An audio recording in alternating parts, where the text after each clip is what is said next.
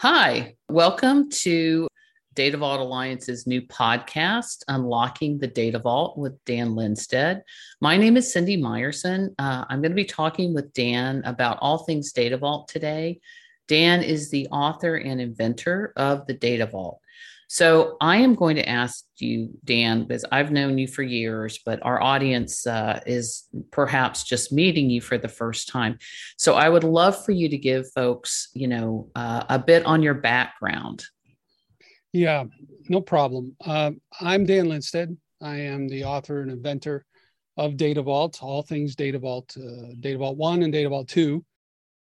My background, basically, I started in the early 80s on a digital equipment corporation, VT180, which stood for virtual terminal or something like that. Had a Z80 chip or a Zilog chip as the CPU processor and ran CPM as its operating system. I actually started in assembly level coding on that machine. So I learned a lot about BIOS and input-output systems and compilers and linkers and so on. And then I moved through the industry working in QA. I have a background in QA, QC at one of the world's leading compiler companies at that time.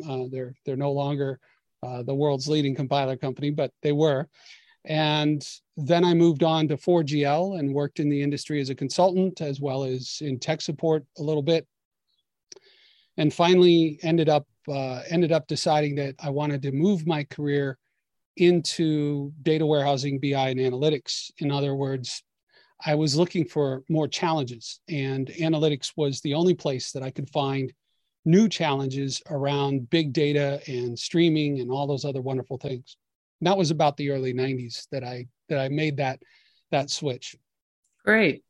Thank you for sharing that. I find it interesting that you've moved through so many, I would say, worn so many hats inside of IT. I want to also thank everyone for joining us on this podcast. One of the things I'd be interested in is, Dan, could you share with us a bit about how you want this podcast to run, what you're looking for, what you're looking to deliver to our audience, and what they should expect? Absolutely. I'm looking to deliver a series of messages through this podcast, everything from back to basics and into the weeds. And when we talk about basics, I'm speaking in reference to data warehousing and analytics basics, all the way up through the details of Data Vault on into the business layers, the value that Data Vault as a solution brings to the business, along with a focus on some things that we have never talked about before, which include risk mitigation strategies and why the Data Vault was really invented and what it was built to do at a business level. So as we start getting into the podcast, one of the things I was hoping we could recap for folks is our conference, just to let them know sort of how we reach out, how we actually keep our community, if you will, apprised and informed, and help them to grow in their knowledge around Data Vault and some of the other technologies that we encounter in the industry. So could you recap the conference for us? Sure. The conference was fantastic. I really enjoyed it. I've been running the conference now for quite some time. I think the first one was 2013, if I'm not mistaken. Don't quote me on that. I might have got that wrong, but in reality, we've grown. We started out with 20 people way back then. This latest conference, we had around 170, about 50 of those were virtual online streaming. So we've come a long ways. And I really love the networking aspects of the conference. We focus on a single track as opposed to multi-tracks type conferences. I've been to multi-track conferences and I really don't like them. I also been to these huge conferences like Oracle Open World where you feel like a number in a sea of people. You go onto the vendor show floor and you just get lost trying to find your way, even to the vendors that you know. It's not like that in our conference. We really pride ourselves on being able to meet everyone that's at the conference and have good exchanges, good networking sessions and good talks, and everyone gets to see the same presenter at the same time. I really love that aspect of the conference, so that when we do go away on breaks, we can sit down and have intelligent discussions about what the presenter was doing or saying, and perhaps even offering some help to the presenters. A lot of times the presenters will join us. They'll stick around and actually join us in our networking sessions so that we can sit down with them and say, hey, look, I solved that problem last year, or I ran into the same thing you just talked about last year. And so here are some suggestions that might help you. So that leads me to another really cool thing about the conference that I like a lot. We always ask our presenters to bring the warts and all. We're more interested in hearing the journey. What are the problems they're running into today? What are the things that they've solved successfully in the past? What are the things they're hoping to work on going forward? With that kind of an approach, we really hear the journey. Even if people have just started their data vault journey, we hear about what they're running into, the issues, and so on and so forth. And so it gives us all a chance to find out how the data vault's being applied to mitigate risk, or to find new solutions, or to, do things with automation that haven't been done before, things like that. So really cool stuff at the conference. And the last thing I'll mention about the conference are the hands-on components.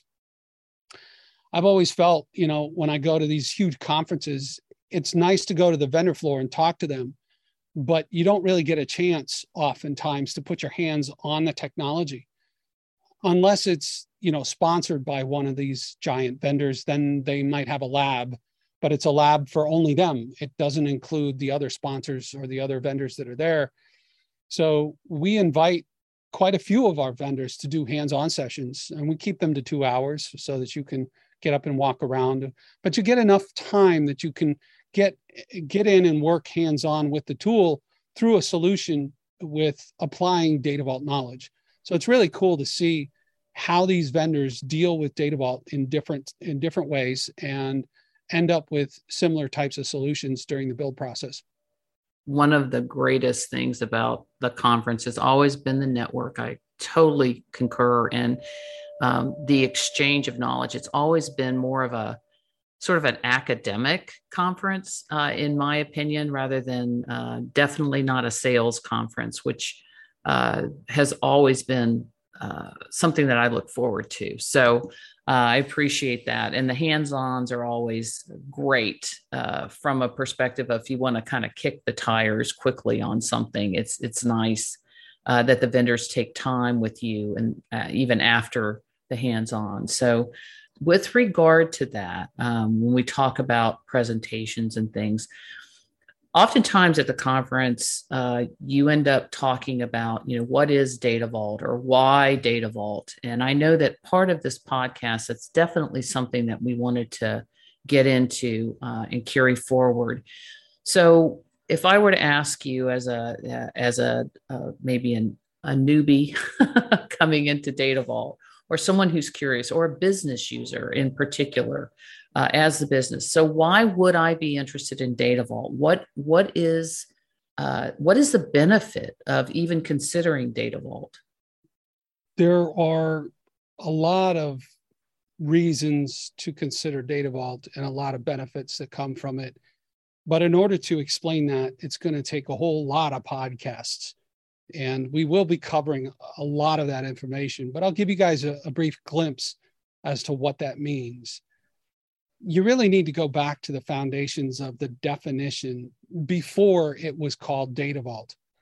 And we actually had a name for it. I started building this solution, and it is a solution. It covers the modeling, the methodology or the implementation aspects, along with the architecture components.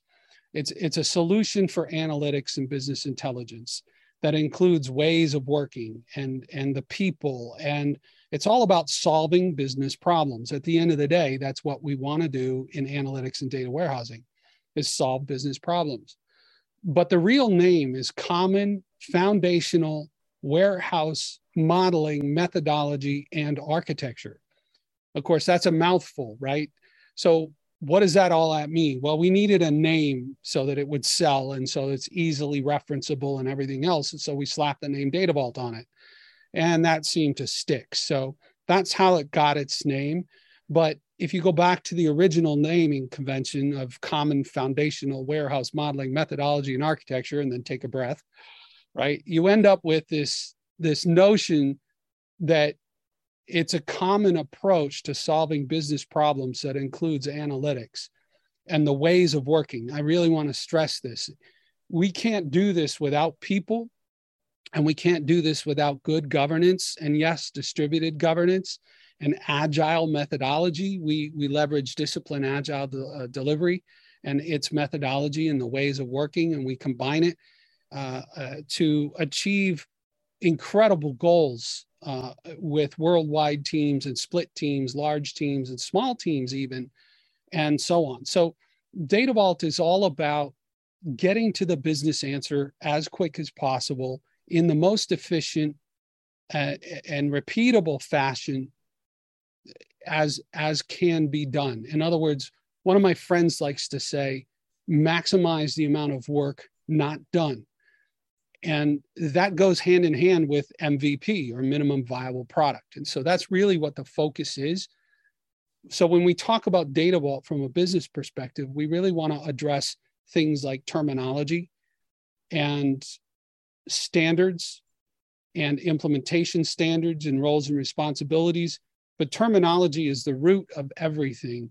If we can't agree on terminology, then we can't agree on standards, right? Because what means the letter A means to me, the letter A means something different to you.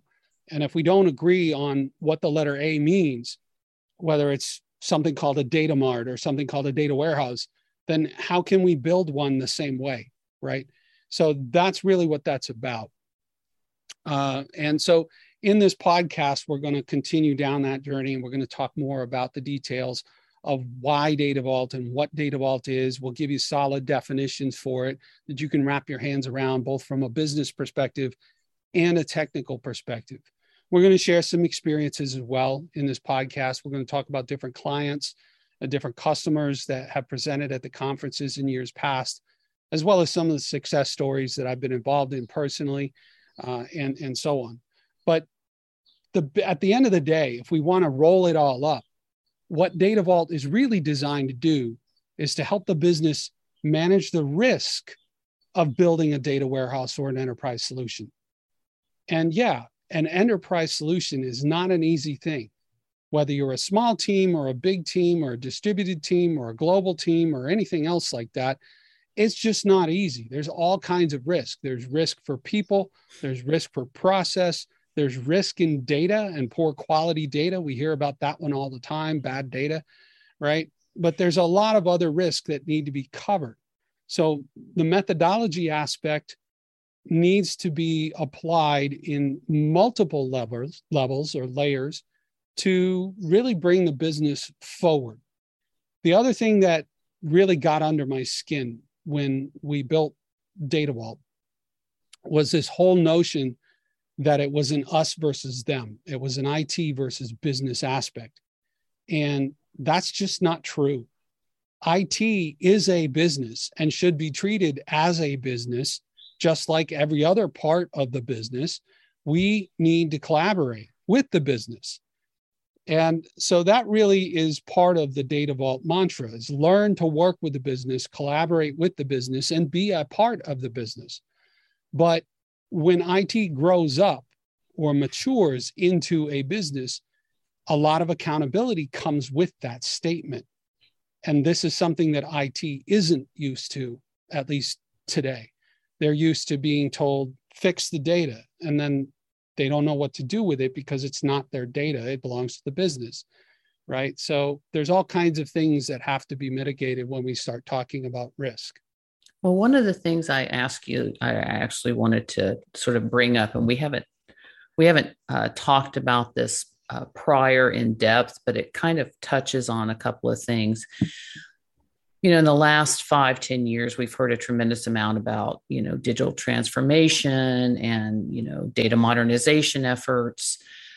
We have also heard, quite a bit about, agile and Scrum and things like this. And from a business perspective, are you planning on sort of addressing this? And let me step back from what I'm saying to explain my question.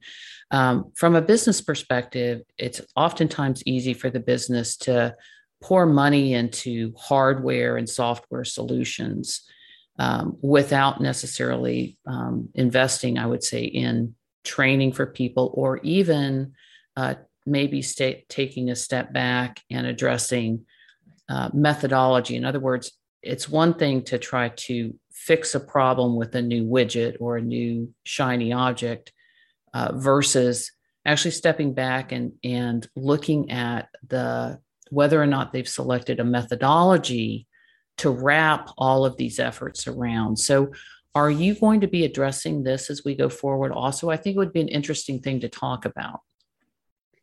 Yeah, I think that's a great idea. We should put that down for another podcast. I will say one thing briefly about that. And anyone who knows me, of course, knows that I'm long-winded. So brief usually means about 5 to 10 minutes. But I'll try to keep this shorter than that. We had a saying at Lockheed. If someone asks you, do you have this software or do you have this hardware? The answer is yes. But that wasn't the right question. The right question is, do you use this software on a daily basis? That was the right question. And the answer to that question is 90% of the software or hardware at that time was not used. It sat on the shelf, or it was outdated, or it was mothballed, or it collected dust in the back of a room, because it couldn't be maintained. I mean, I kid you not. We had hardware servers with vacuum tubes in them. It was crazy. Why were they still on the books? Why were they still taking power? Those were power leakages, so to speak. But, it wasn't as bad as I'm painting the picture to be, but that was the general sense of the word. So if you come back to software and say, well, why didn't you use all the software that you bought? Well, because sometimes the software was purchased for a specific feature and a specific business user requirement that didn't last. And the other bigger reason why the software sat on the shelf and collected dust was because lack of training, right? So when you talk about data warehousing as an industry, and you talk about analytics as an industry, it's a real shame there's not enough taught. There are some universities that do a fantastic job of teaching these concepts, but there isn't enough taught that what we're really building when we build a data warehouse, whether we use software packages or not, when we build a data warehouse, what we're really doing is building software. And so we need to follow a lot of the software mantras. And I learned this in QA, quality assurance. Some people call it QC or quality control. But we're building software. We're following software. We've got a dev, we've got a test, we've got a release cycle, we've got a production, we've got a feedback loop in terms of cycle time reduction or discipline agile. We've got the sprint reviews. We have to go back and fix things, right? So we're writing code. In some cases, the code is SQL. In other cases, it's Python or Ruby or Rails or whatever else comes next year. But the point is, the end result is it's all software, and we're dealing with data, and we're dealing with inputs and outputs and screens and reports and so on and so forth. So why not leverage the software best practices that we've used? And this is sort of where the Data Vault methodology takes its roots and allows you to say, well, I can stand on the shoulders of giants. If I take the standards from the methodology and I follow the standards in the methodology, I can leverage those standards and build better software faster and cheaper. And, there's a story from Lockheed Martin, which we're going to get into here in a minute, which I'll just share. But I'll share the story now. You want to talk about faster turnarounds. We got to the point where we could build, if we had the data in the warehouse by the time we got to production, from the time we got the user requirement, and there was a method to gathering a use case or a user story. We used to call them user requirements.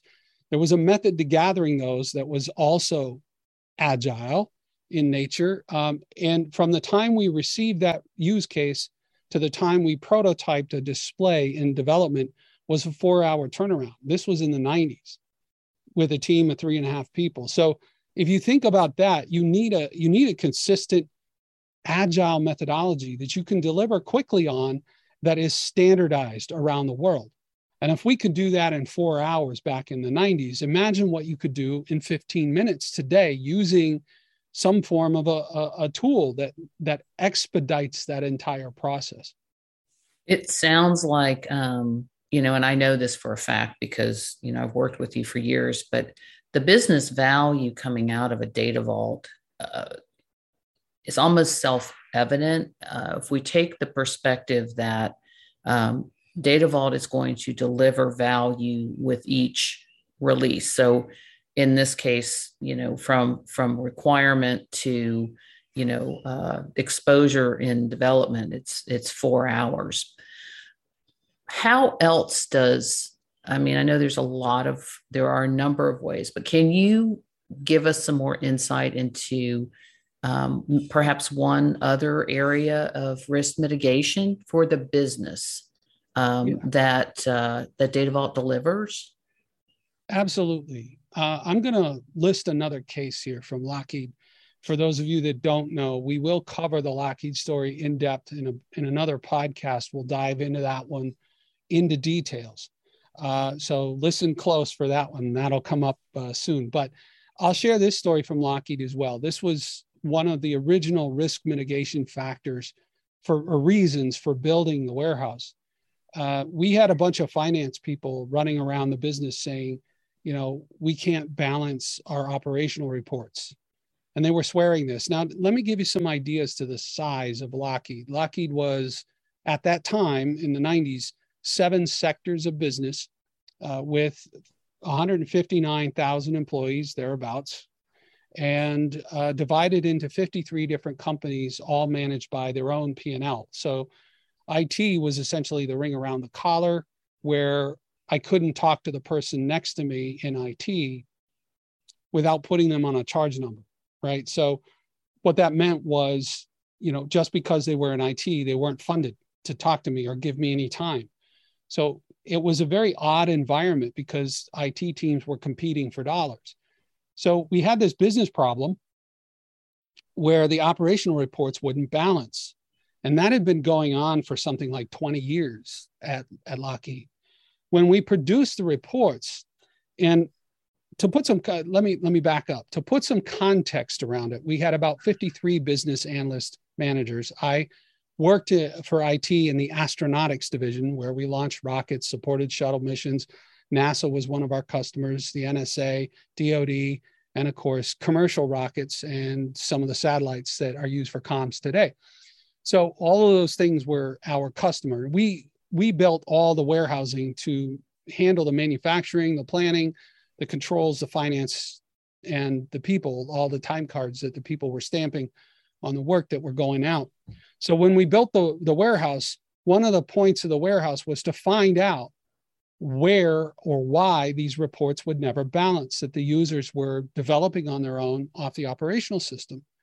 So we found the problem, to make a long story short, and this is a long story, by the way. I can take easily a half an hour with this thing. We found the problem, and the problem was the mainframe, which used COBOL, and some would call it a mid-range. It was actually a Z series an AS400 running COBOL. And we had you know how COBOL reports are set up. For the header is one set of code, and then the details is one set of code, and then the subtotals is one set of code, and the grand totals are one set of code. Well, the grand totals didn't match the subtotals, wouldn't aggregate up, and the subtotals wouldn't aggregate to some of the details on some of the pages, but most of the pages, they would all work fine. So these operational reports would come out of the mainframe. And as it turns out, they had Lockheed contracts with hours charged to them that had no contract number. You think a contract number, holy smokes, how do you charge the customer, which was the US government in this case, how do you recoup that cost or that money without an actual contract number on it? Because you don't know where to put the hours. So the answer is you can't charge the government. So that's a money loss, right? I asked the financial group, well, what do you do? And they said, well, we write it off. I said, write it off for 20 years. Yep, that's what they've been doing. So in the warehouse, we actually found the problem because we don't aggregate things that way using SQL. We found out that the contract numbers were null, and these are primary business keys, right? These are things you find in an Excel spreadsheet that you would use in Excel to group your data at the business level, but they were missing. So of course, the search screens on the operational system couldn't even pull up the data, but the detail code said, I found hours on this stuff.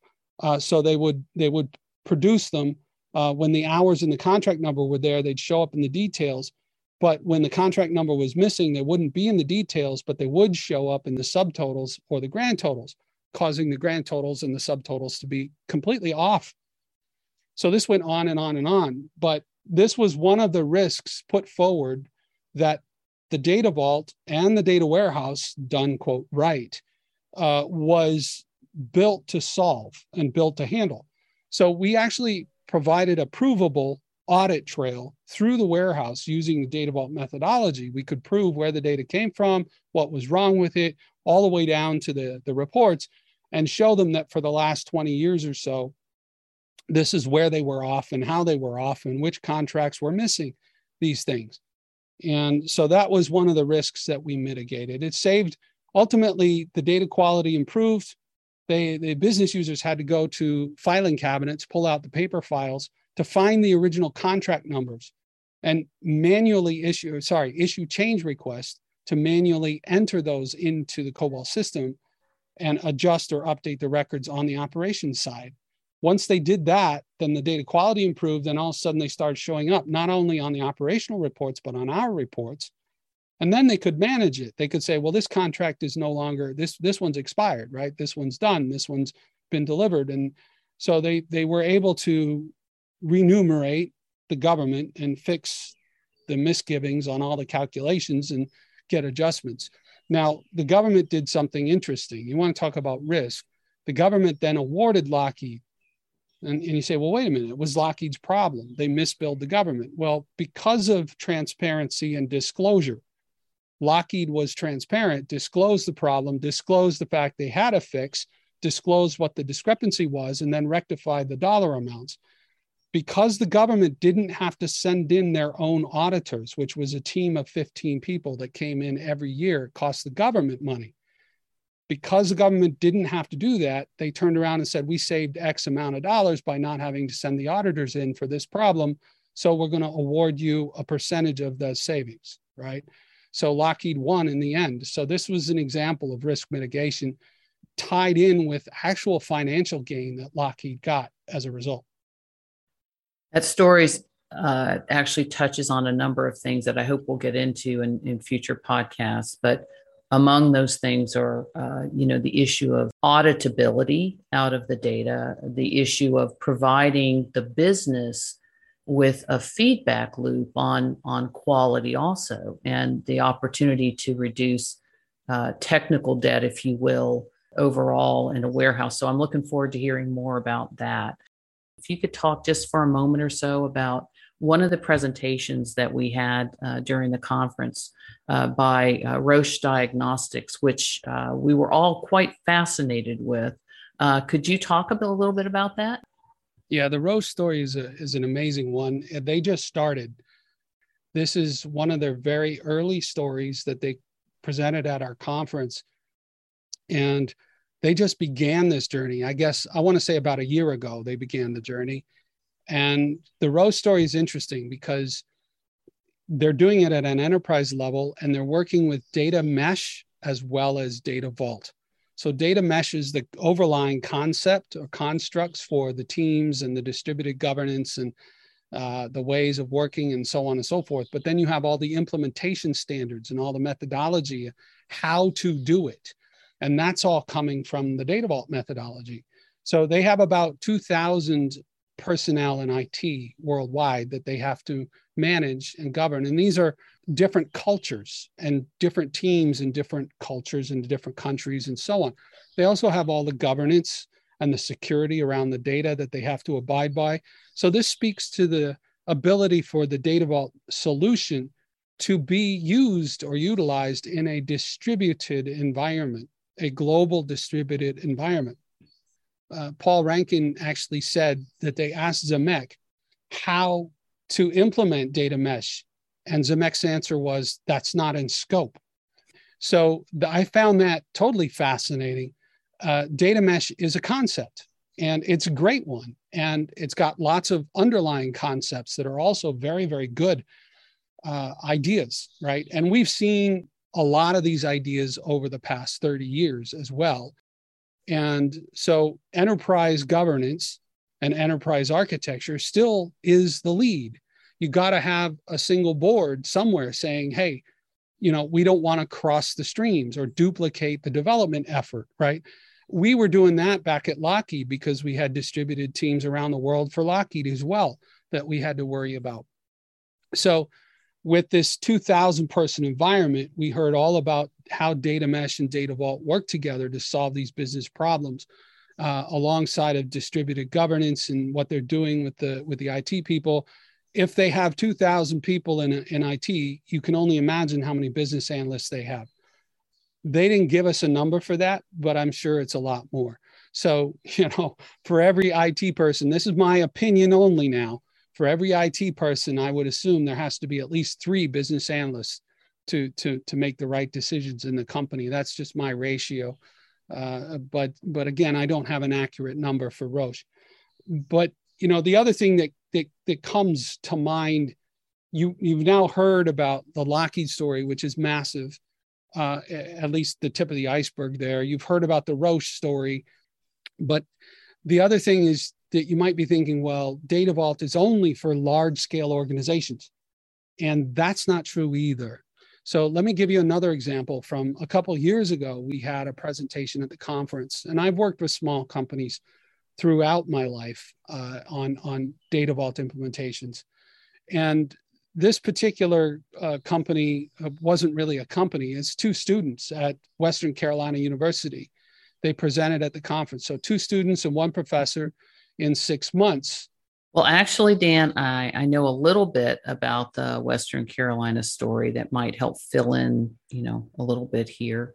If I recall correctly, what they did was they were looking at demographics, and Western Carolina was looking at, I believe it was 1 county in North Carolina. Because of Data Vault, they were actually able to expand that to all of North Carolina. And eventually they were able to pull demographic data in from all over the US. So was really a demonstration of both the flexibility of Data Vault and also the iterative properties of building out a Data Vault. Fantastic story with a small team and a huge success. So in the upcoming podcast, I think we're going to venture a little further into the journey of Data Vault. We'll have another podcast that focus on the Lockheed story in depth. We'll reiterate that one for you and give you a lot more details. We'll try to find out more about other businesses as well. We might invite some guest speakers along the way.